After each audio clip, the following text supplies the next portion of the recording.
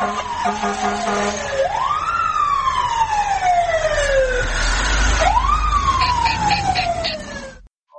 right. Good afternoon, good morning, good evening, depends on where you are in this world. My part of the world is Miami-Dade Fire Rescue Training Center in Doral, Miami, Florida. And we're here today with Captain Mike Dugan. The man behind the curtain that you don't see is Peter Procchio. And from the great White North, just back from his moose hunting expedition in Yellowknife, Northwest Territories, is our Canadian brother, James Johnson. And from Las Vegas, Nevada, we got Captain Clark Lamping of the Clark County Fire Department. Before we begin our session today, I've asked Captain Mike to say a few words about our brother Bobby, and then we're going to go ahead and we're going to go on with the program. Mike, if you could have the honors. I would love to, Bill. Thank you. We just have to give a shout out to our brother, Bobby Halton, who left us right before Christmas on Monday, December 19th. Bobby was one of my best friends. He helped all of us in the fire service. And the things I want to say about my friend Bobby is he was a man of faith. He believed in family. He believed in the fire service. He believed in his faith, and he believed in everyone around him. He made you a better fireman for being a friend of Bob's. And I don't care if you met him once or 100 times, he always treated you the same. He was a gentleman. And I think each and every one of us, as paying homage to Bob, should try to be a little more like him and be that type of person, be a mentor, be a friend, and be that type of person.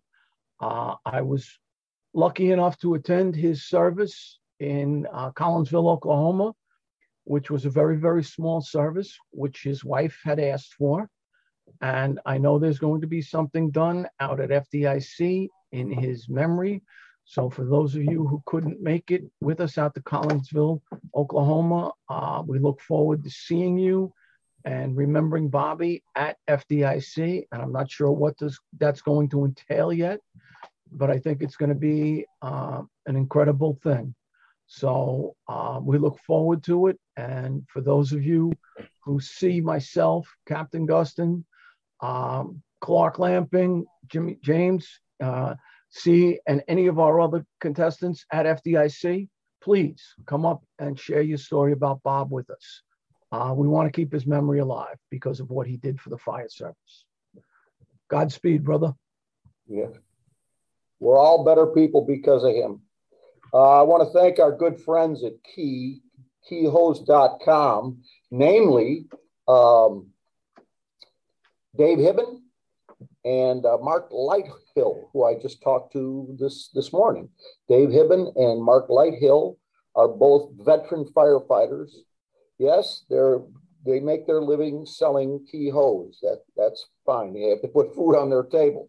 But you know you're getting years of experience that comes with that hose, and they're always striving to do the best, make the best product for the fire service. The last time I checked, I think we're still a capitalist economy.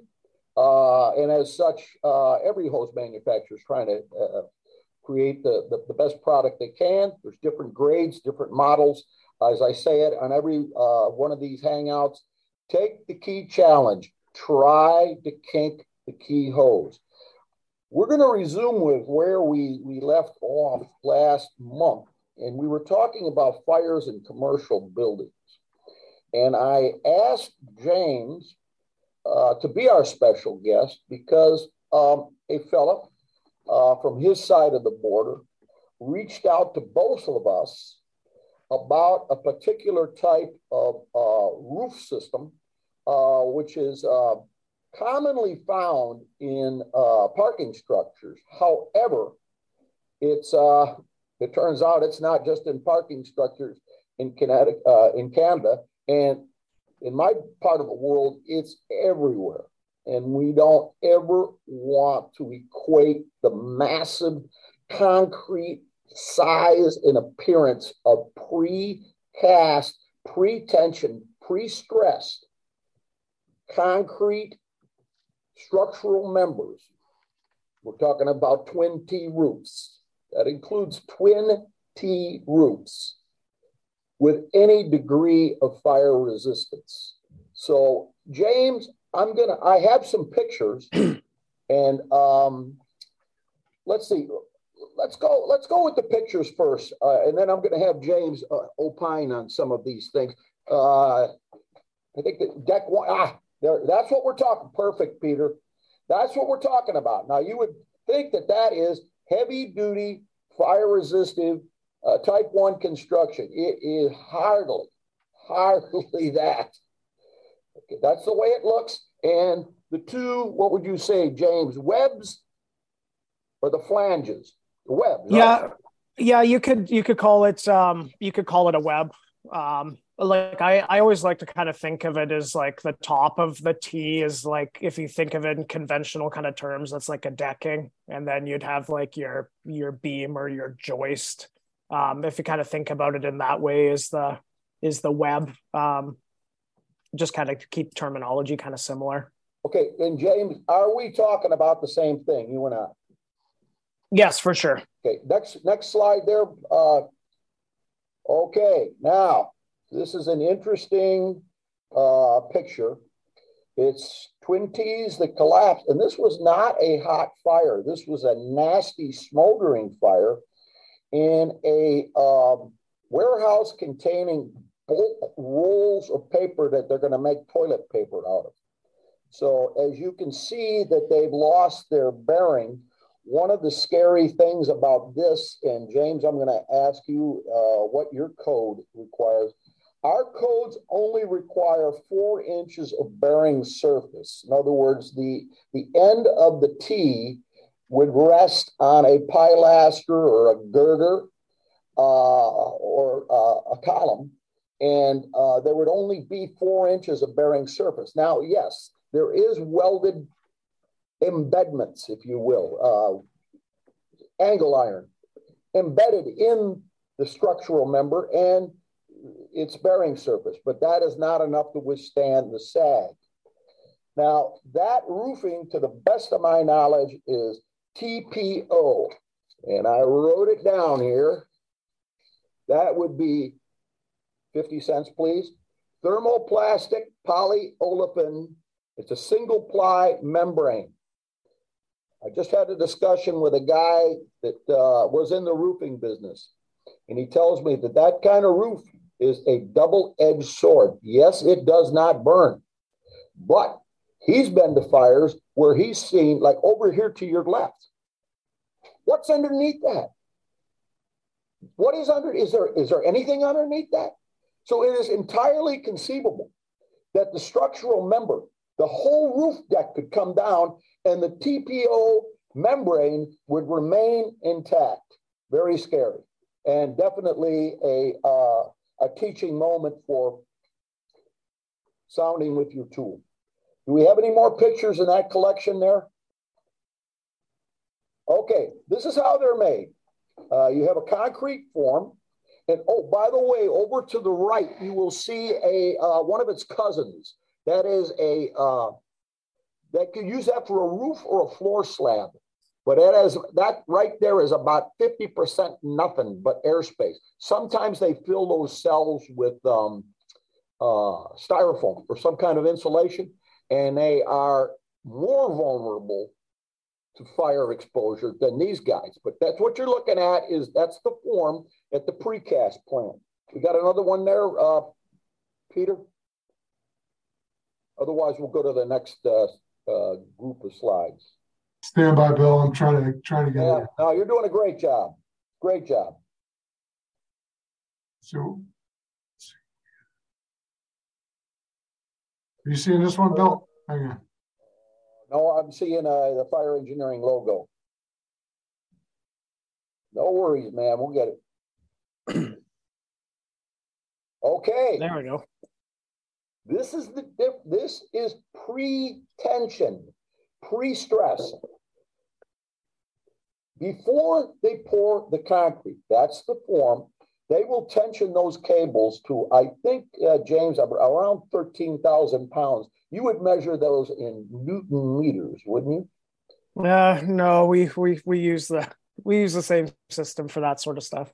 James, I'm trying to impress the audience with my international flair. Newton meters. Okay, next one, Peter.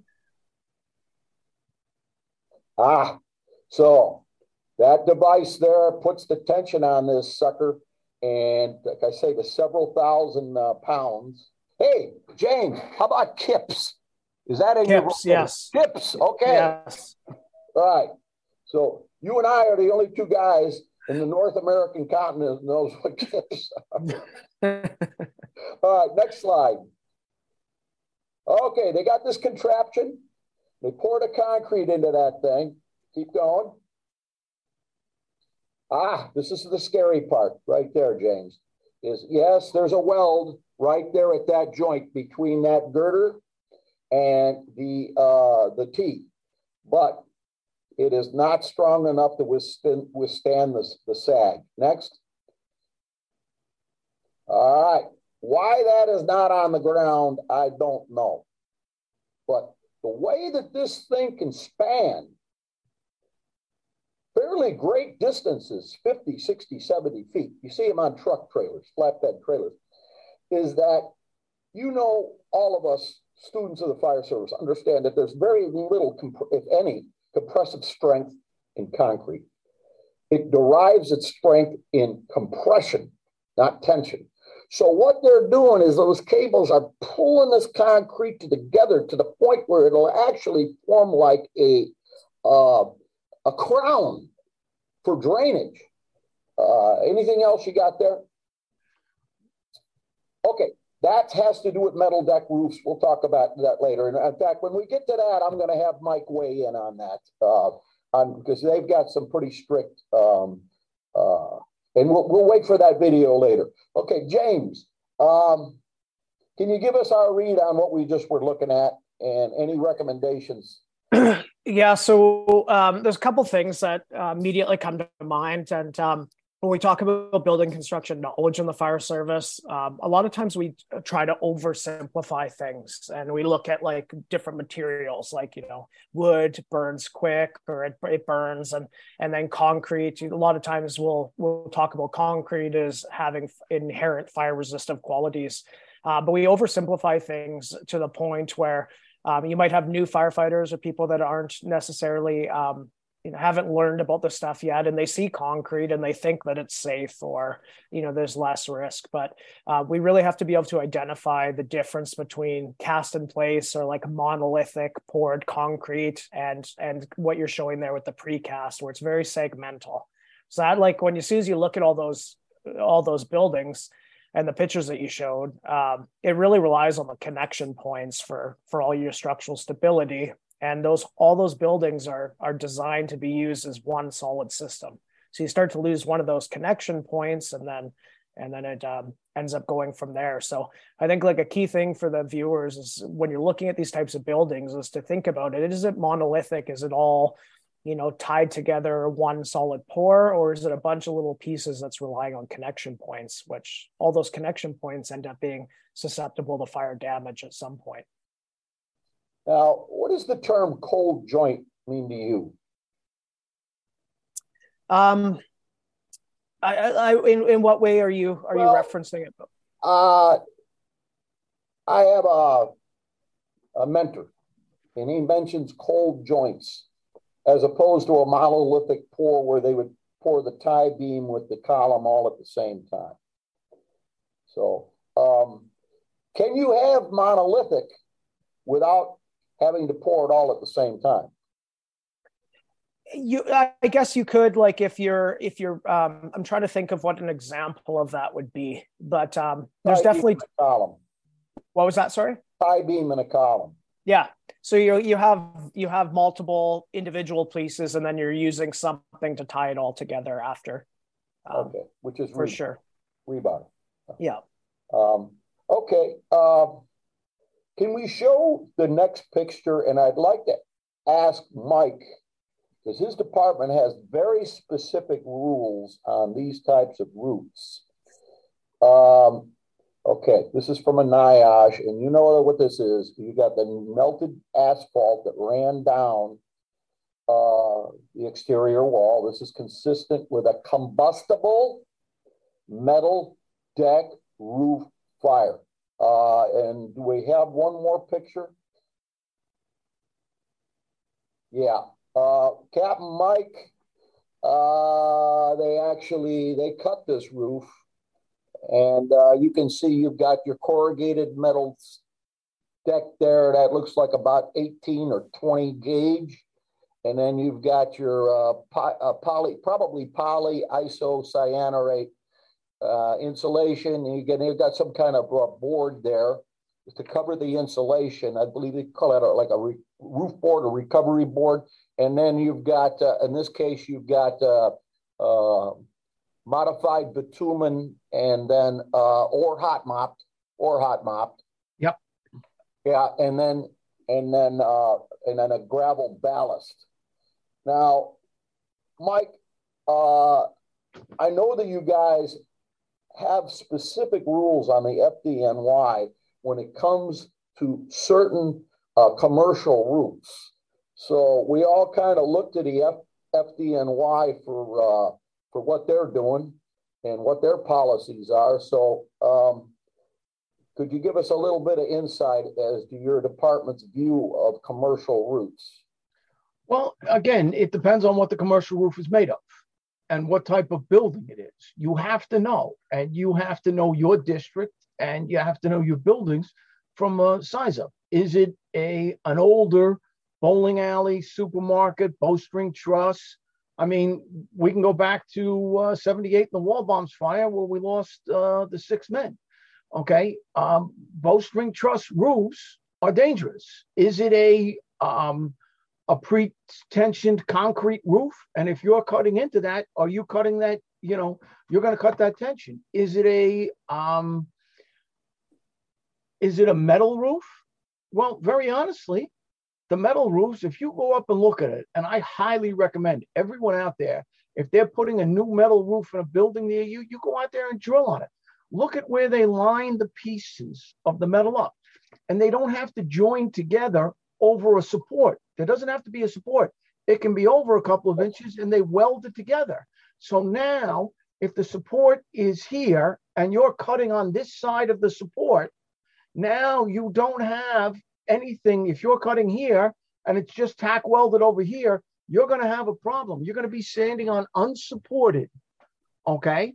Because the metal is rigid when it goes up there, but we all know what heat does to the metal. You can look at Frank Brannigan's construction book. You can look at Vinnie Dunn's construction book, and you can say what's going to happen to this roof structure and also our concrete roofs. I think a lot of the damage that happens to those concrete roofs, like you show, is that pre-tensioned concrete. When it gets heated, the steel has to expand.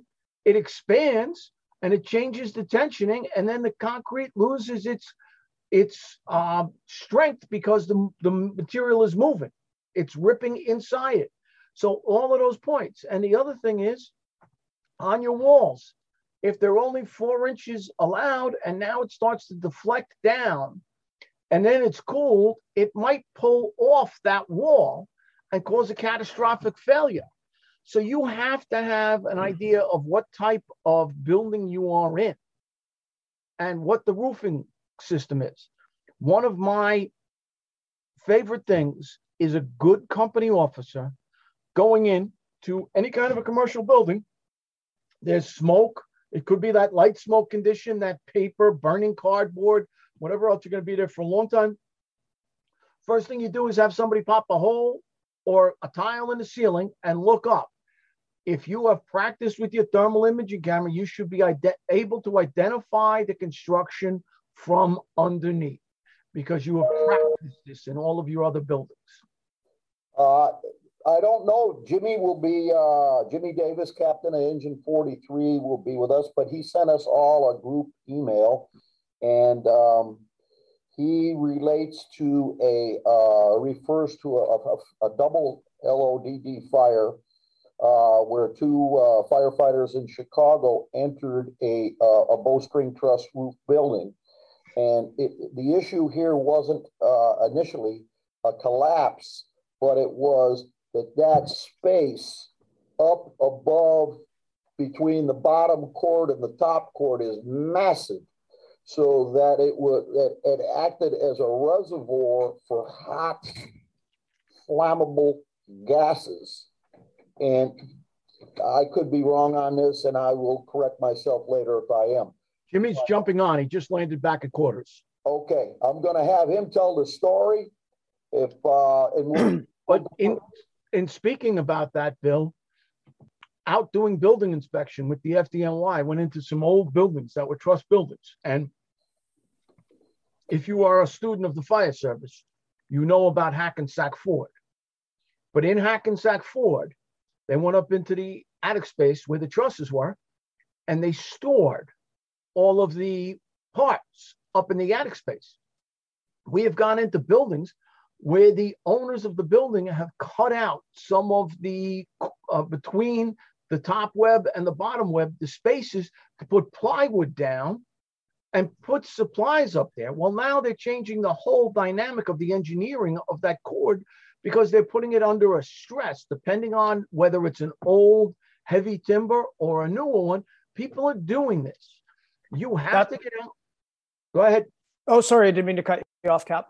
No, go ahead. I was just going to say, like, that brings up like a really good point. We talk about like the twin T system, and you talk about the heat losing that tension in the pre-tension cables. It's the same thing as when we have like a truss like Hackensack, where they had all the auto parts stored on the top side. As soon as we lose the tension in a horizontal structural member like those T's, we're flipping the load on it, and we're loading the structural member in a way that wasn't intended. And that's, Hackensack. That's a good kind of a very similar phenomenon is what happens when you lose the tension in those beams. James, I participated in Montgomery County, Maryland. Montgomery County, Maryland. We a USAR building collapse drill, and they brought in a huge twin T and put it on the top of the rubble pot. Now, the twin is designed and intentioned to be the weight is be supported in the ends, and they put that thing and it just cracked like a cookie, just like that. And I'm not completely sure, but I believe that was also a factor in the Florida International University walkway bridge collapse of a few years ago. Before Jimmy comes on, Clark and I have discussed this in the past. It has to do with roof coverings. Clark, you were telling me about a fire where you chased you guys off the roof. And because of the type of either the insulation or the covering that was installed. Do you recall that incident? Yes. Yeah, that was a near miss for our agency. We had an old large big box, and a church bought it. And so they're remodeling the church, and they were underneath tack welding doing some repairs, tack welding the metal trusses to the Q decking, the metal deck roof. The roof covering was styrofoam, 2 inches of styrofoam covered with the TPO that you're talking about, Captain Gustin. And then they must have had a roof leak at some point because they put another inch of polystyrene coating and another TPO on top of it. So that was the roof decking. So they had the heat from the tack welding underneath started the polystyrene on fire, and the truck company entered on the Delta side. There was a very strong wind going from Bravo to Delta. So they entered downwind, entered as soon as, and I've got pictures and videos of all this. As soon as they crossed the parapet, they took a look at it. It was about 100 square feet of fire. It was about a 10 by 10. They entered the roof. They started hooking up their hoses. They were going to use the truck as a standpipe. They're hooking 2.5-inch hoses to the front of the bucket. And the helmet cam is them looking down, getting their hoses, their nozzles ready. And then you can just see the shadow of the smoke over them. And as the firefighter looks up with his helmet camera, the fire is in his face. It was about 60 seconds. The fire traveled 150 feet in 60 seconds and was this massive. It went from about 100 square feet to about 250,000 square feet. To about 12,000 square feet of burning material. And chased them onto the bucket. They dropped everything. They left the saws on the roof. They left the hoses on the roof, pulled the bucket off, and it was a legitimate near miss. And some things they didn't take into consideration were the roofing material. And that was the only thing that was burning was the polystyrene. It was the styrofoam roofing material. And we need to treat this. They should have treated this like a wildland fire. All right. You need to stand in the black. You need to be upwind, fight the fire down. They pretty much got caught on an urban wildland fire. They were standing in the fuel and they were downwind from the fire. And it flashed on them and it came down. And the pictures and the videos are next hangout. We'll show the videos and the pictures of it. But we damn near lost a whole truck company that day. The whole truck company. You know, there are a couple of things like that, Clark. I don't know if you remember the Sacramento close call with the brothers on the Sacramento where they jumped onto the parapet. Yeah, the nail roof. The nail salon roof. Yeah. And it was a roof over with sheetrock. Okay. It was the Den's deck was the material that they used. But it was a sheetrock over because they were leaking into the place that was making the fake nails in the nail salon. They were making them in the back room. So they had all of the chemicals in there. And that water doesn't do well with the chemicals. And they were up on the roof and they were cutting it. And when you get the gypsum roof decking, they got the white powder, didn't think about it too much and nothing coming out of the hole. And I talked to one of the guys who was on the roof and he goes, and I look over and there's fire coming out of the air conditioning unit on the roof. And he goes, it should have clicked. It should have clicked. It didn't. And he goes, I didn't think about that. And then the roof just dropped and they got to the parapet and got off. And it was so close that it was unbelievable. So there are so many of those close calls that we get, that we have, as you said, with the burning roof material and everything else. It happens frequently. We get these things. I got a question for Clark, if that's okay, Kat. So, like for us, and probably for Kat and Dugan and stuff on the East Coast, Florida, you guys on the West Coast, this deal with panelized roofs and other things in your commercial. Up here, we don't have that in Canada. Like when we go to a commercial, we have a very, very good idea of what's going to be underneath our feet or above our heads. Do you guys is there clear signs if something's going to be typical open web steel joists and Q decking versus panelized, or is that something that you're cutting an inspection hole right away, or is that your identification? First saw comes off the truck, we put an inspection hole right where we stand, and not right where we stand. We take a couple steps so it's not in the path of egress. We put an inspection hole, and we're looking for 5 things. We're looking for the type of construction. We're looking for the direction of construction. We're looking at the thickness of the roofing material, the location of the fire, and the amount of smoke. That's immediately before we take another step onto that roof. I need those five questions answered right there. Because it's interesting. I was in the Sacramento area teaching a number of years ago, and there was on one side of the street, there was forget the area, out Sacramento metro area, but there was a tilt-up building with panelized on one side that was being built. And then on the other side, it was a concrete masonry unit with open web steel joists and Q decking, and they were both going up at the same time. And the outside, you have no idea which one was panelized and which one, and they were, built at the same time, essentially. So, Clark, would you please repeat those 5 factors that you consider? Right. So we're going to make an inspection cut, and it's big enough that you can actually put your head in and take a look underneath. And you're looking for the type of construction, just like James was saying. Are we on a panelized? Are we on a steel web truss? Are we on concrete? So you're looking for the type of construction. You're also looking for the direction of construction. If it's a panelized, I'm looking for the main beam. All right, I'm looking for the main beam. So type of construction, direction of construction. I want to know the thickness and the type of the roofing material. So I know if it's a metal deck, and I'd like to talk to both all three of you gentlemen. What are your thoughts on actually cutting a metal deck for ventilation? How do you do it? Yeah, I've had very, very bad experiences, even with all the different types of blades we have. Can't get through a metal deck roof, especially if it has insulation on it. In Las Vegas, we have no metal deck roofs that aren't insulated, because the inside of your building would be 150 degrees if you didn't insulate it. So to get through all the roofing material and then access the metal deck and then try to put a saw in a metal deck, especially on a large commercial, mathematically speaking, if you want to ventilate a Home Depot, your standard Home Depot is 105,000 square feet, and it's 30 feet tall. So doing the math, that's 3,100,000 cubic feet of air inside that building. If you want to use a mathematical formula to ventilate a Home Depot, you're going to need a hole that's 30 by 100 feet to successfully ventilate a Home Depot. I don't know about you guys, but to cut a metal deck roof, a 30 by 100 foot hole in a metal deck roof, that's going to take, you can come back shift trade. You guys are going to have to relieve you on the roof. The next shift is going to have to finish the hole for you. I think 2 shifts. 2 shifts, yeah. So anyway, back to the original question, Captain Gustin. So you're looking for the type and thickness of roofing material, and then you want to know if you can see fire or color and density of smoke coming out of the hole. So those are the 5 factors, the 5 questions we need answered before we take another step onto that roof. We're past the midpoint. I just want to shout out again to my good friends at Key Hose, Mark Lighthill and Dave Hibben.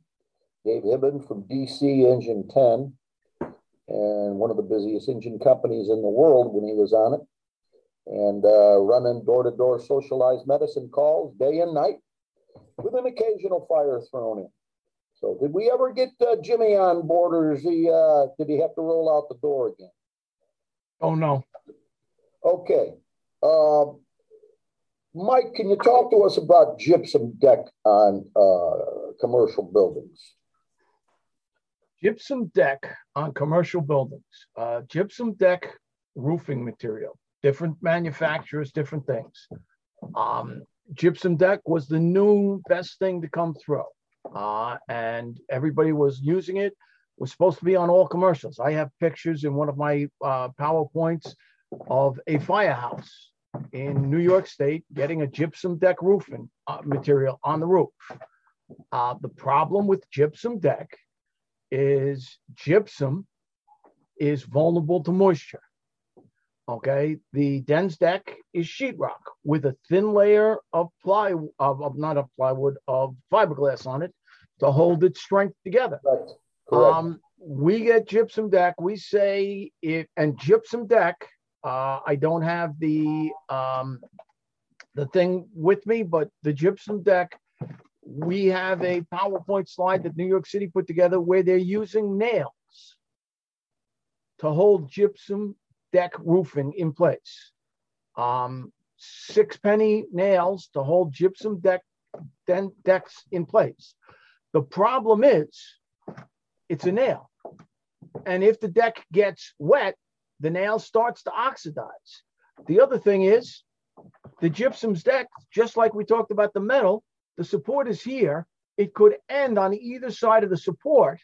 And now you cut the gypsum and you're standing on air. There is no support underneath it. They stagger the ends of it and they're tongue and groove. So you could have a 1/2 inch of gypsum decking on the roof with a groove going into that tongue. So you're talking about the groove being less than 1/4 inch. Okay, holding that together.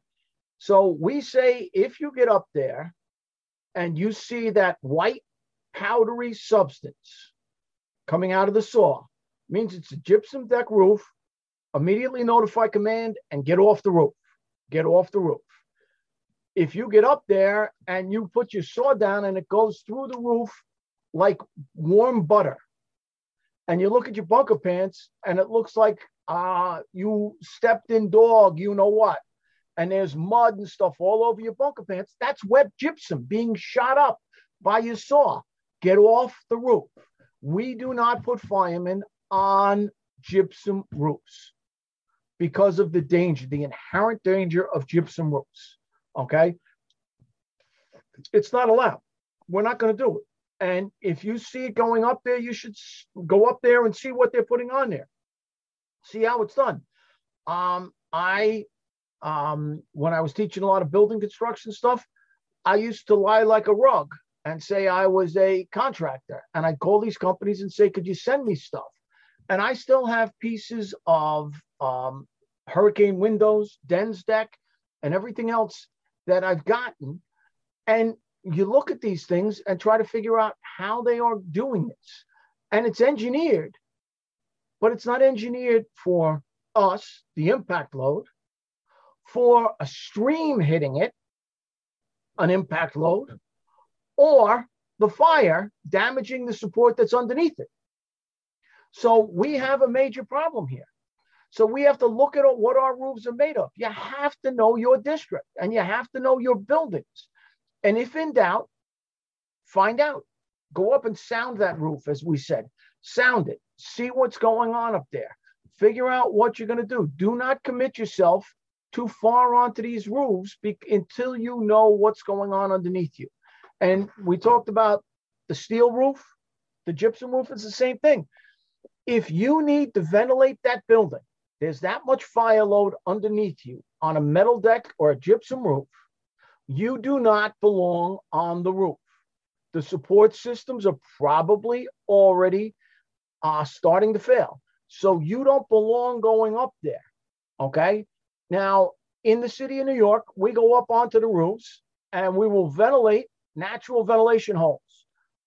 The other thing you all have to look at on roofs is what happened in Denver with the line of duty where the guy fell through the roof panel skylight, which is plastic.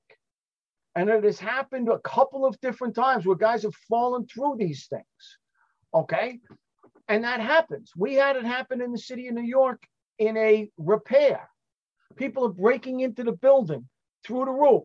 So they take out the skylight, and instead of putting the 2x10s that the roof was made out of, or 2x12s, they put in 2x4s, and they just cover it with tar paper.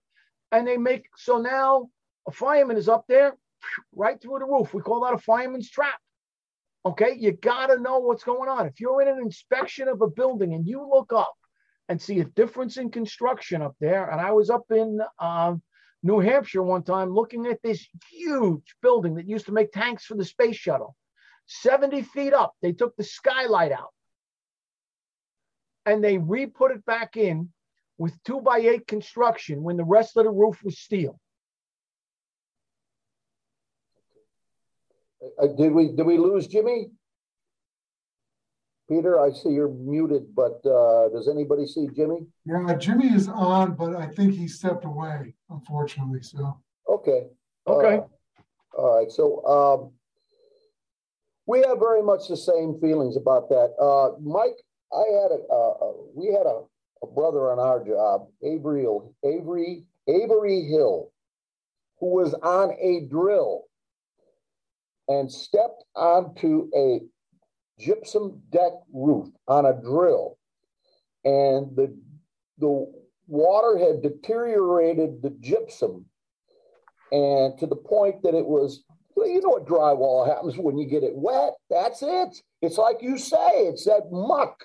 The poor man fell through the roof 30 feet, snapped it is a miracle that he came back to where he could have gone off, but he had as we say in Miami, he had the Corazon, and but it doesn't have to be a fire.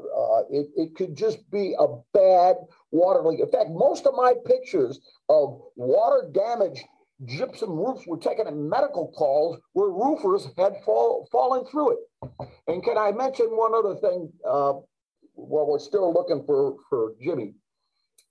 If you go to a fire and there's roofers there and there's a fire that is in the attic or on the roof deck, or the roofers have just left, if there is not a tar kettle there, it's a torch, it's a torch, it's a torch all day long. I don't care what the roofers tell you, it is a torch, and they're putting down a torch down, typically a modified bitumen roofing material.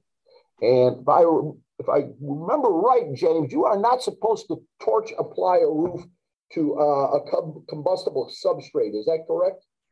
It's illegal in New York City to use a torch applied roofing system on any roof of combustible construction. Now, you can do it on a metal roof, you can do it on the concrete roof, but you cannot do it on a roof of combustible construction.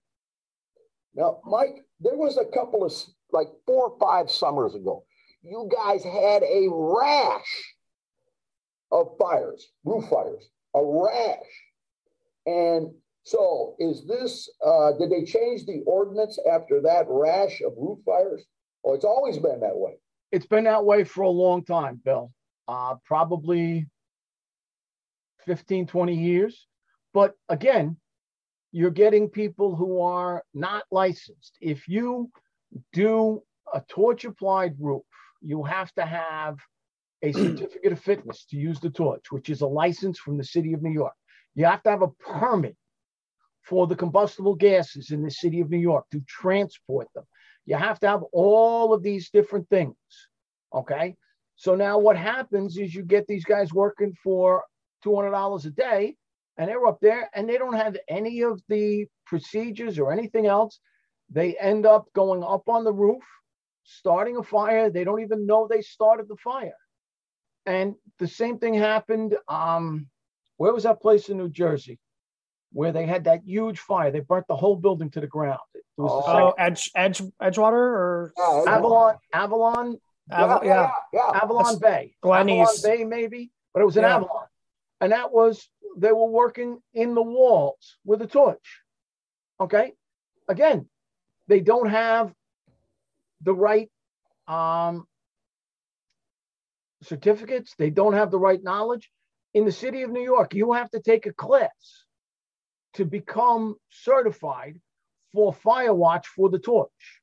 If you are using a torch in construction, you have to have a fire guard on the level you are using it and the level below. You have to have clear of combustible materials for 30 feet around the torch, 30 feet in all directions. You have to have a watch that has a fire extinguisher, or the fire extinguisher was within 25 feet of him, I think it is. It might be 30. And he has to have a clear view of sight and a path of travel. These are all rules in the city of New York that they make for construction sites because of the number of fires we have had. I mean, I can't tell you the number of fires I've been to where I have seen the tar shoe prints coming down the stairs as we're going up there. Okay. The guys hanging off the back of the roofing truck like the clowns on the circus wagon driving down the road as the fire trucks are pulling down the block. You know exactly what they did. Okay. And they disappear and you never hear from that company again. And they started the building on fire. I mean, I've been to some great fires where these guys did it with torches. It happens frequently. So there has to be the commercial fires. The thing about commercial fires that always sticks out in my mind is we don't do commercial fires as much as we do residential. So we're less frequent. But what happens in commercial fires is we lose probably a larger percentage-wise of our people for the fires. And we give them a name. Yeah. It's the Walbaum's fire. It's the Hackensack Ford. It's the Mary Pang. I can go on and on and on about the Southwest Southwest Supermarket, the Super Sofa Store. Okay, you can go on and on and on about these things. Okay, again, you got to be very, very careful about those things. And somebody from Facebook, from Bill Carey, talked about John Whelan in Denver, was on the roof and the fire wasn't even in that building. He was checking for extension, okay, and fell through the translucent skylight, okay, on the roof. These happen. If they're in your district, and thank you, Bill, for that, but these guys, if this is in your district, if you have translucent skylights, you have to know about this. And this has to be every time you get a new kid. Hey, you're assigned to the truck. Come on, we're going out to 2 Main Street. That's that warehouse. They have translucent skylights. You're going up on this roof and seeing what they look like, how they're laid out. And you know what? I'm probably going to put it in my dispatch notes for that address that we're not going up on a roof. I'm not going to risk a guy's life to save whatever the building is. It might, these type 2 non-combustibles, cheap, like almost like a prefab building. The translucent skylight has exactly the same contour as the metal deck roof. So you don't know. But the biggest hazard is there's no, in the terms of the roofing industry, curbing, if you will. Curbing. A little parapet for us. A parapet. There's no parapet around that. Yeah, like a parapet. Yeah, right. There is none. No. So you don't know that you're going to get that. Clark, while we're on the subject of roof coverings, what's your experience with fires and tar kettles? I've been on only a couple of them, and I've never seen this. But we don't have a lot of tar kettle anymore with the new the polystyrenes. The majority of all of our roofs are going with the polystyrenes. It's way cheaper. It's way easier. You don't have to have any skilled labor to install it. But I remember coming on as a young fireman. The old senior guy said, "Don't ever put water on a tar pot. Don't ever put water on a tar pot fire. Don't ever do it." And that's all they just harped on that. Don't ever put water in a tar pot because it will explode and send boiling hot tar everywhere. Your mama warned you, do not put cold, wet chicken wings in the hot oil. Okay, so it's my understanding to bring that asphalt to a molten state, they bring it up to about 650 degrees and then work with it at a working temperature of 450 degrees. Well, last time I checked, you indirectly put water on it. In other words, it's like the Monsignor going down the aisles there, giving everybody holy water, a little bit on the lid side, little bit in the thermal column so that it flashes the steam before it hits the surface and then forms an emulsion. The most qualified guys to put out tar kettles are the little old Cuban men about this tall, with a beat up old wife beater shirt and an old beat up straw hat.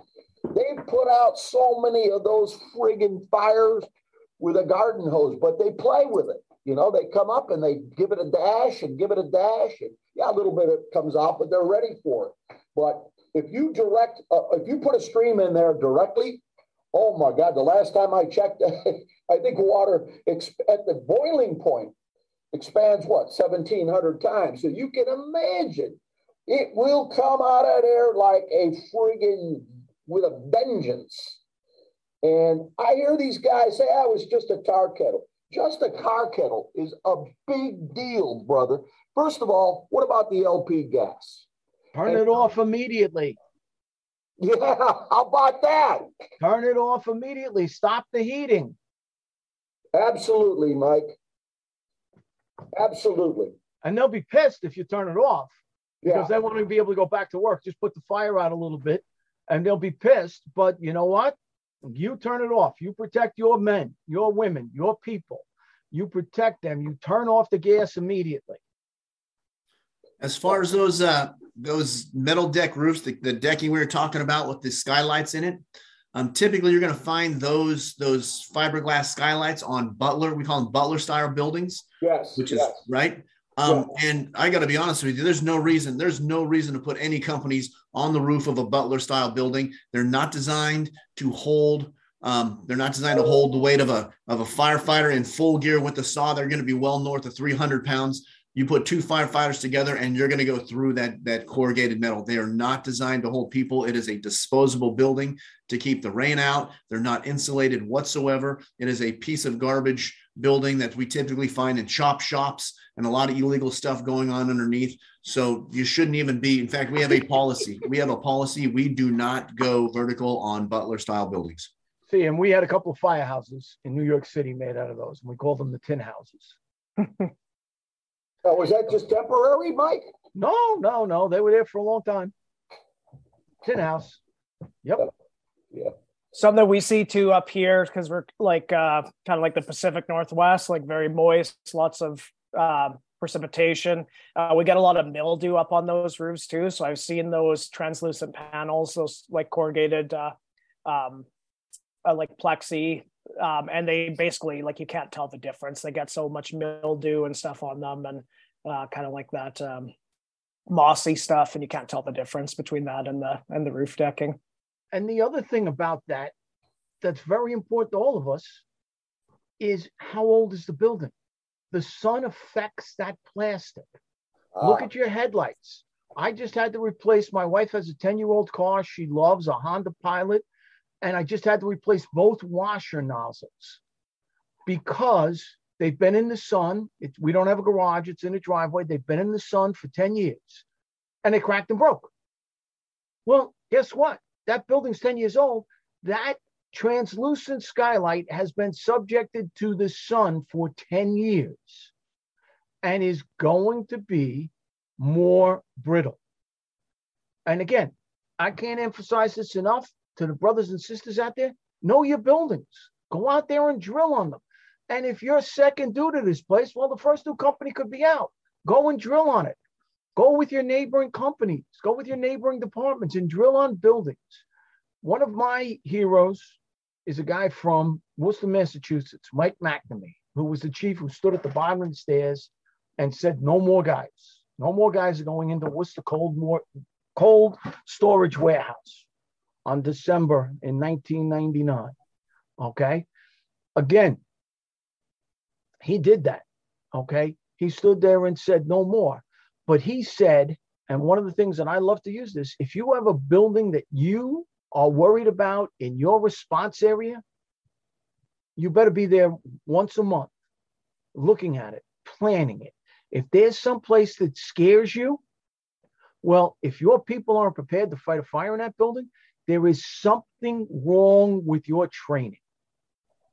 Get out there and understand your buildings. Peter, I sent you a safety bulletin that I had abridged or edited to take out some of our proprietary information that pertains strictly to my department about when a thermal imaging camera is not enough to find your way out. You think you're going to be able to post that anytime soon? Well, yeah, I'm hoping to get it up later this week, if not today. But yeah, okay. Sure. Guys, thermal imager is great, but if all you're doing is looking at a maze of walls, you're not going to find your way out. There's no substitute. And this is why I was hoping that Jimmy was going to be able to participate with us. He probably got another run, probably a 211 or a 311, maybe a still-in box, or back porches. That's all Chicago lingo. He's coming back on right now. We'll see. Okay. All right. Because I'm going to let him talk about the ropes, about the search ropes. Rope-assisted search. Okay. Yes. Mike, it's not enough to pick RASP, we call it. Rope-assisted search procedures. RASP. And again, it's important. Jimmy, you got it, brother. You got it. Unmute, Jimmy. Unmute and take us home. Hi, everyone. A little bit late. Sorry. Juggling calls in between. Where did you guys pick up or leave off at here? It sounded at the time I was in, you had some good discussion going on. Actually, I know you have very strong thoughts about search ropes. I'm going to have a feature maybe today, maybe tomorrow on the title is when ticks are not enough to find your way out. And it alludes to the need for the search ropes in especially in commercial occupancies. In highly renovated residential occupancies as well. But the two things I wanted you to talk about would be your ropes and why you find them so necessary. and when you find them so necessary. And then the tragic fire where you lost the 2 firemen because of the gases that collected up into the arch of a bowstring truss. And we don't have any hard and fast time when we have to stop. So Jimmy, you go ahead and take the floor and bring us home. Yeah, and Cap, I'll talk about first the second part with the line of duty death with Patrick King, who was a friend of mine. A line of duty death hurts very much. Not only that to happen anywhere, but when you personally know people, the impact is much greater. And he died alongside our brother, Anthony Lockhart from Engine 120. It was truck 45 where Patty King was, Lockhart from Engine 120. What the thing was that I wanted to emphasize, in these commercial buildings, is popping or displacing a ceiling tile at your point of entry, just to kind of see what conditions are, gently put it back. All right, as you start digging deeper into the building, you got to make sure that your egress is not cut off. Plus, these conceal a ton of fire up there. Now, fast forward a little bit about that day at 107th and Western was, it was a bowstring building. The fire originated up in the storage area. And as a side note, they use that bow area where that hump is for storage. I mean, that's usable space. 9 times out of 10, you're going to get some type of fire up there. So what happened was the fire originated up there. You had at the ground floor, right, and this was a tire mechanic shop. So you had a very light haze, but above, in the heat sink, underneath of the bowl, you had a raging fire going on. So there was some conflicting reports with the truck team, exterior and interior reports. You know, we got fire venting out, fire blowing through the roof, but then inside, you got a light haze. 2 and 2 isn't equaling 4. 2 and 2 isn't adding up whatsoever. There was, to this day, we don't know exactly what happened. There may have been a failure of a service garage, which would be a huge inlet for fresh air. After that, the rest becomes history. They lost their lives in their way trying to get out of this building. All right. So I wanted to make mention of that too, is that really take some caution steps and really investigate when you're going deep into a large footprint building, especially a commercial building. And that going now to that first question of the search ropes. Now that's in our protocol, and anyone who's listening, I would strongly advise doing that, especially if you're going into, again, a large footprint area commercial building where visibility is going to be a factor. An example, having a fire, or even if that obscurity of smoke, you got to have some type of breadcrumbs to get yourself out of this building. So it's protocol for us here in our department is that search rope is going. And this especially holds true in windowless buildings. And the thing that really just clicks in my mind is Worcester, the cold storage, where we lost all our brothers that fateful day. Could the aid of a search rope may have helped? Yes. In these buildings, if you're disoriented, you're offline, and you lose your bearings, you are going to be lost. So that is a built-in safety system.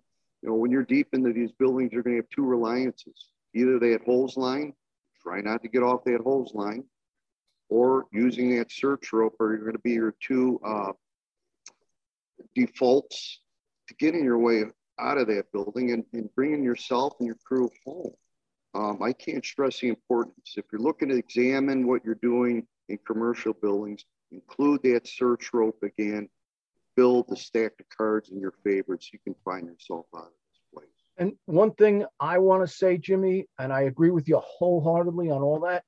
When I worked on the search rope procedure for the FDNY, one of the things that I really pushed for is there are 2 types of searches off a search rope. There's a search for life when the fire has been knocked down or is controlled. And then there's a search for fire. If I am searching for fire and I am going in on a search rope, I do not advance more than 50 feet away from that hose line. Because of rapid fire progression in buildings today with the fuel load and everything else, the high ceilings, whatever else, I run a hose line to protect my crew. I go in 50 feet. I'm on 50 feet on my rope, and I know I'm at 50 feet. Okay, bring the hose line to me. You're going to protect me. I'm still looking for that fire. I can't find it yet. And thermal imaging cameras are a big help. But if you can't find this, it's that cardboard warehouse, stack rags, cotton. You can't find this fire. You're looking all over. It's cold smoke. You don't know when the air is going to hit it, when it's going to ignite, or what's going to happen, and the spacers up over your head. There are two types of searches there. Make sure your people know the difference. Make sure they know the difference. Mike, on the topic of cold smoke, I attended a school in Rome, Georgia by FM Global. In fact, and the topic was fighting fire in sprinklered buildings. And they take you into a burn building and with light smoke. And there's a fire burning. And when that sprinkler head goes off, Mike, it is lights out. The downdraft and the cooling action of one sprinkler head drives that smoke right to the floor. And man, if you're not on a hose and you're not on a rope, you're not finding your way out. Bill, one of my favorite stories for me was I was a covering lieutenant. I was working in a truck company, and we went out for a water leak. And it was in a commercial warehouse. And you could hear the alarm going off, the sprinkler alarm outside, and there was water running down the stairs. We get in there and we forced the door. We got a job. Now it's cold smoke and all that. And I have my chauffeur get on the radio and say, transmit the box and give it 1075. And they're like, it's a water leak. He goes, no, it's a sprinkler head. Transmit the box and send us help. We need help. We were probably there for 4.5 hours because it was in a place that had, was doing rags and had all of this stuff. And one sprinkler head went off, but we had to go through and tear all of this stuff up. And the cold smoke, you know, it's fatal to you because the cold smoke cools down all the gases. In and out, rotating guys in and out for about 3 or 4 hours for a water leak. You never know. Yeah, Cap, if I can jump on here and land pretty close to you too, especially with the cold smoke, you need to know where you're going to put your next foot forward. I can recall a fire that I had was an industrial building, another again large footprint, but what they had was acid vats.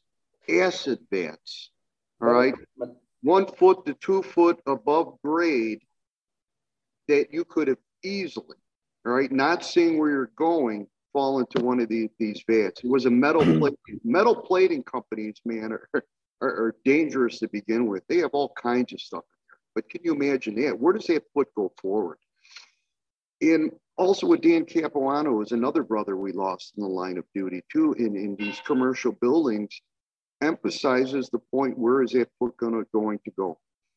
If you are obscured and your visibility is obscured, what do they tell us in day one of the academy? Get your knees, feel what's in front of you.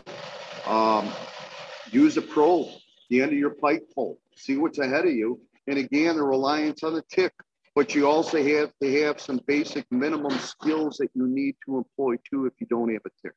A lot of reliance on the tick, but not every fireman carries that on. That's a good. I personally believe the number one tool that you can take into a commercial building is commercial tactics and commercial strategies. And those guys, I think that's what caused those guys in Worcester to get jammed up. They started searching the footprint. I think the footprint of that building was 15,000 square foot footprint. And they went into a 15,000 square foot room and they started searching like they were searching a single family house. And they got turned around and the lights went out and they couldn't find their way back. They weren't using ticks. That's before they even had ticks. They weren't using search ropes. And it was taking residential tactics and strategies into commercial structures. And that is what's going to get us in trouble every single time. Clark, to your point, that is absolutely correct. And I have to wonder out loud, how many firefighters have been killed because they were using residential hose lines, residential tactics, a residential quick attack mentality on a commercial building. And I think we're all students here, so we know there's quite a few. And I've been caught in that trap as well. The thing is, you get lucky. You get lucky because you're successful when you go into that dollar store with an 1 3/4 line and a quick attack off the booster tank, and man, you got it, and then you pat yourself on the back. You just reinforced the kind of behavior that's going to get some people killed. And Jimmy, you brought something up about that fire at, I think as you said, 107th and Western. The size up from inside and the size up from either from the roof or on the roof. And, you know, I'm a low-tech guy. I finally got one of these, but drones, bring them on, brother. Bring on the friggin' drones. I'm all for it. Get a drone up there. Get it around to the Charlie side. Get it up on the roof. You can be clear as a bell. And the fire's ripping through the roof. And I do believe that was a factor in the Chinese restaurant in Boston. And here's the other thing. Jimmy, you brought this up in the email. We always tend to go through the front of a commercial, where if it's a restaurant, if it's a business, where the heck's the fire going to be? Yeah, granted, it's locked up like Fort Knox, but the fire is going to be in the back. Mm-hmm. If we can get to the back, we can get it with a 50-foot reach of our stream, rather than going like in the Southwest supermarket, going through a serpentine of turnstiles and racks.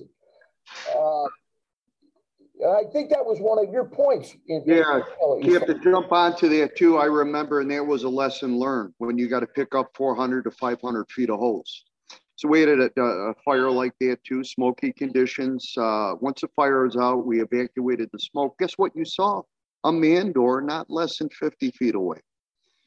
So those assessments, your point of access of where you're going to get in is you try to make a best assessment in the shortest route to the fire, which is going to be the safest route. Give me a 400, 500 foot lead out into these industrial buildings when you had something close by at 50 feet. And not just what we really need to train on is not just going into the building, but how are we going to get out of this building, right? Turn around and look constantly. You take 5 steps and you turn around and you look at where you came from. You take 5 more steps and you turn around and look where you came from. In a commercial, actually all fires, but especially commercial buildings, you have to be thinking, how am I going to get out of here if stuff goes bad? Am I going to be able to get out of here? Where's my egress? Did I make a hole large enough in the roll-up door that we can all run out, or are we going to have to crawl down because we made the old teepee cut that I'm sure we all learned on 20 years ago? Are we going to have to crawl down on our hands and knees to get out of the hole, or are we going to be able to run out standing up? All right. Can you talk about air supply for a minute, Clark, in these big buildings? 50% air supply. 50% you should be leaving the building. Right. What I also heard, we're training also 1/3, 1/3, 1/3. 1/3 going in, 1/3 coming out, and you have to have 1/3 in reserve when you get out, just in case. So that's something else. So again, extremely manpower intensive. If you're telling these guys you can only work for 15 minutes, now you're going to send a company and you can work for 15 minutes and now you have to get out. All right, you better have a lot of companies to rotate in there because, and guys who don't, if you are working until your bell goes off in a commercial building, you are dangerous. You are going to get yourself, your company, and other people hurt or killed because when you go down, now you're risking the lives of all of the RIT teams, everyone, to get you. It is just bad business. Again, residential tactics and strategies into commercial buildings. Yeah, Kip, I wanted to add on that. And with our search rope that we use too on a rope-assisted search, we have little knots or spaced at 50-foot intervals. That is a time that we use in our department, and I think it makes sense as you do an air supply check. That gets radioed back. So if you come across 2 knots, you know you're 100 feet in. Now it's a great time to do an air supply check so you don't extend and exceed what you're going to have because you're going to need that air to get back out. Absolutely. So again, it's a safety stop that to stop, to examine and assess your air supply, that you have enough to come out. I agree with you 100% in that part. You suck that bottle down, you're in big trouble. Guys, we're going to wrap this up for this month. But we've got plenty to talk about next month. James, I want you to come back, brother, if you can. Absolutely. Even if you're on dog sled or whatever, however you guys do it. And, we want you back. We like seeing you. And even though you do look like a drummer in an Irish punk rock band, we love you, man. We love you. And so, fellas, until next month, remember Bobby Halton in your prayers. And if you had any experience with him, you know you are a better person and a better firefighter for it. And James, thank you so much for joining us. And thanks for having me. Let's continue this discussion next month. So until next month, God bless and may He keep you safe in our most noble profession. Amen.